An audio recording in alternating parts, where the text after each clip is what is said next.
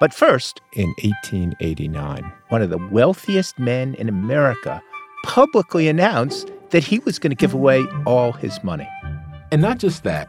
In a pair of essays which together became known as the Gospel of Wealth, Andrew Carnegie argued that the wealthy had a moral duty to give it away.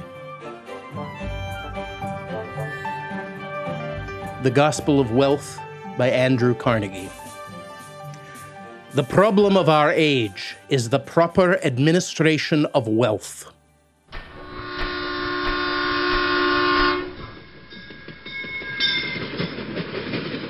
I've read the Gospel of Wealth 20 times, 50 times. I was giving a class to high school teachers, and they wanted a primary source, so I read it again. And I came out of this last reading just astounded. He says in the Gospel of Wealth, capitalism generates huge inequality. And that's the way it's got to be. So what do? The capitalists have to start giving back their money. That's David Nassau, the biographer of Andrew Carnegie. When Andrew Carnegie sold his steel company to J.P. Morgan in 1901, the Carnegie Steel Company was valued at more than $400 million. Carnegie had been giving his money away for 3 decades, most famously in the form of free public libraries, which he gifted to 2,500 communities around the world. I mean, the scope of his philanthropy is extraordinary. He thinks the people of Pittsburgh should be able to see a dinosaur.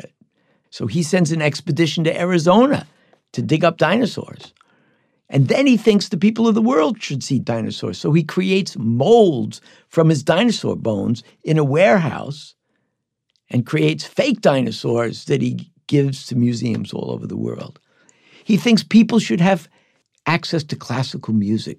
He buys pipe organs for churches so that working people, when they go to church, are going to get good classical music. He creates what he calls bathhouses, but which are really gyms, meeting rooms and community centers.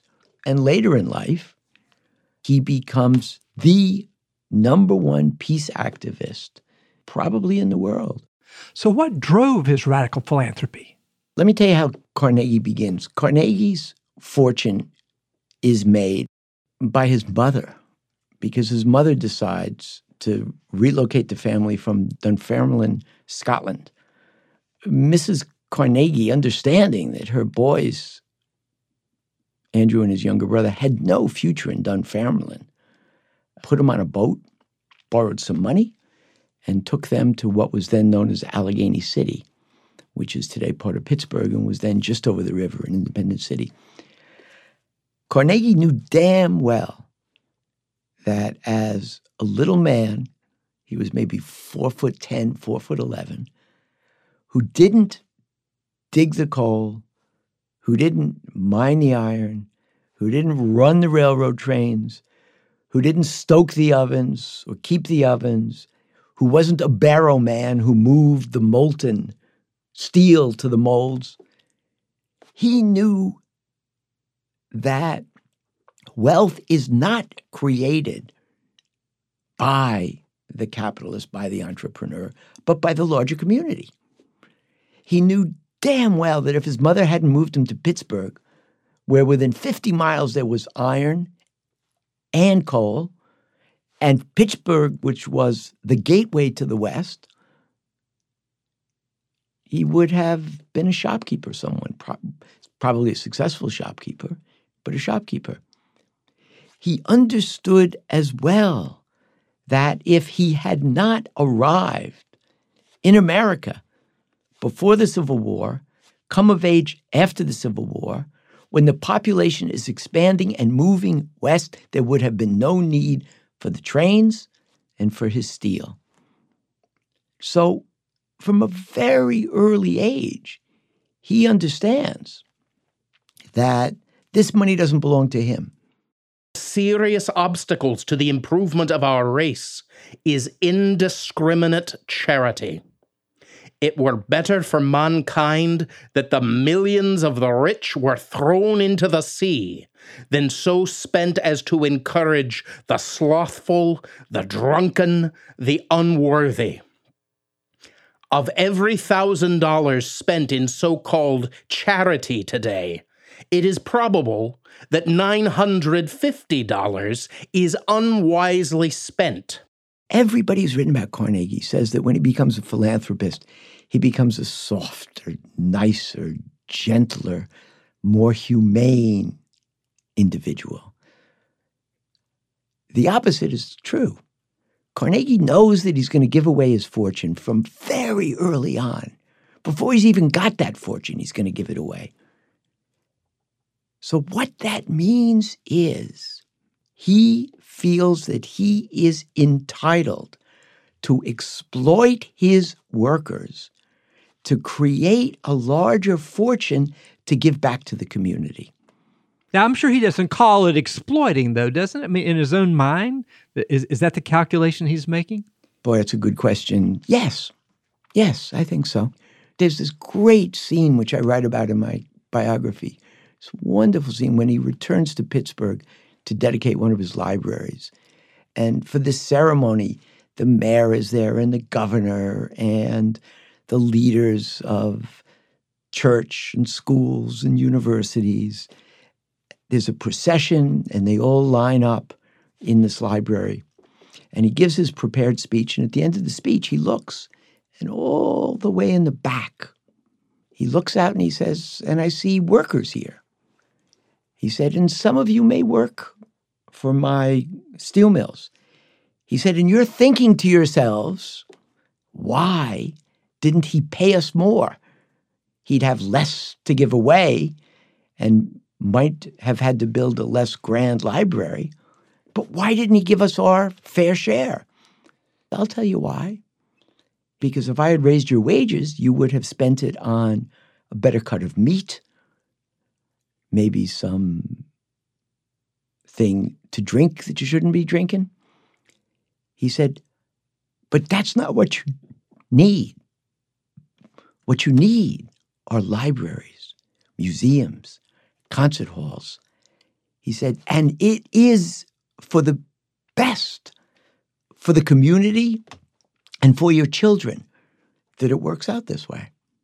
So he knew what he was doing. And as he becomes a philanthropist, he becomes, more exploitive. I mean, he institutes a 12-hour day. He puts his workers on shifts so they work 6.5 days. They get a half day off so that they can switch from days to nights. They work 12 hours.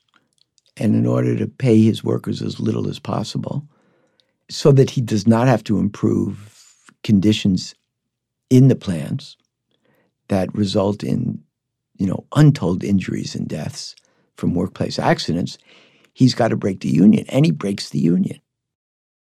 The man who dies leaving behind many millions of available wealth, which was his to administer during life, will pass away unwept, unhonored, and unsung, no matter to what uses he leaves the dross which he cannot take with him.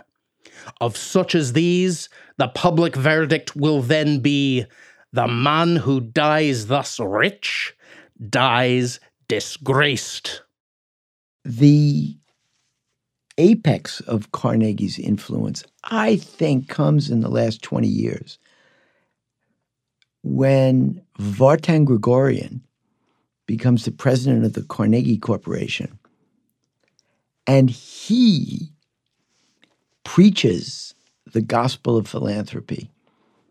He brings it to the West Coast, and he preaches it and does so brilliantly to Gates, to Buffett, to a variety of fabulously wealthy new wealth, and convinces them that this is their responsibility to give away their money as Carnegie did.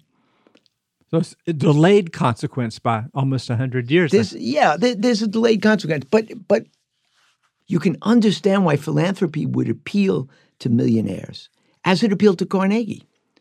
Because they are convinced, as Carnegie was, of their intrinsic brilliance, that if they've made these gazillions of dollars, they have a will, they have a capacity, they have a series of intellectual and cognitive skills that if they turn to spending that money to save the universe, who better than they? And at the same time that trust in government declines, right, in large part because these millionaires are saying, regulation is bad for us, big government is bad for the people. So the importance and the rhetoric of philanthropy and the philanthropic sector is ramped up. Carnegie always claimed that he, was an American through and through, and he was loved democracy, and he hated the hereditary dynasties of Europe, and the kings and queens should be eliminated and the people rule. But he didn't believe in rule by the people. He believed in rule by the fittest who had survived. Right. And how do they do that? By bypassing government through philanthropy. And when you look at the ways in which American society is developed, with philanthropy creating our universities, our colleges, our museums, our concert halls, I can go on and on, in ways that were unimaginable in Europe, where the government sponsored these cultural and artistic enterprises. Right. That's the gift of Andrew Carnegie.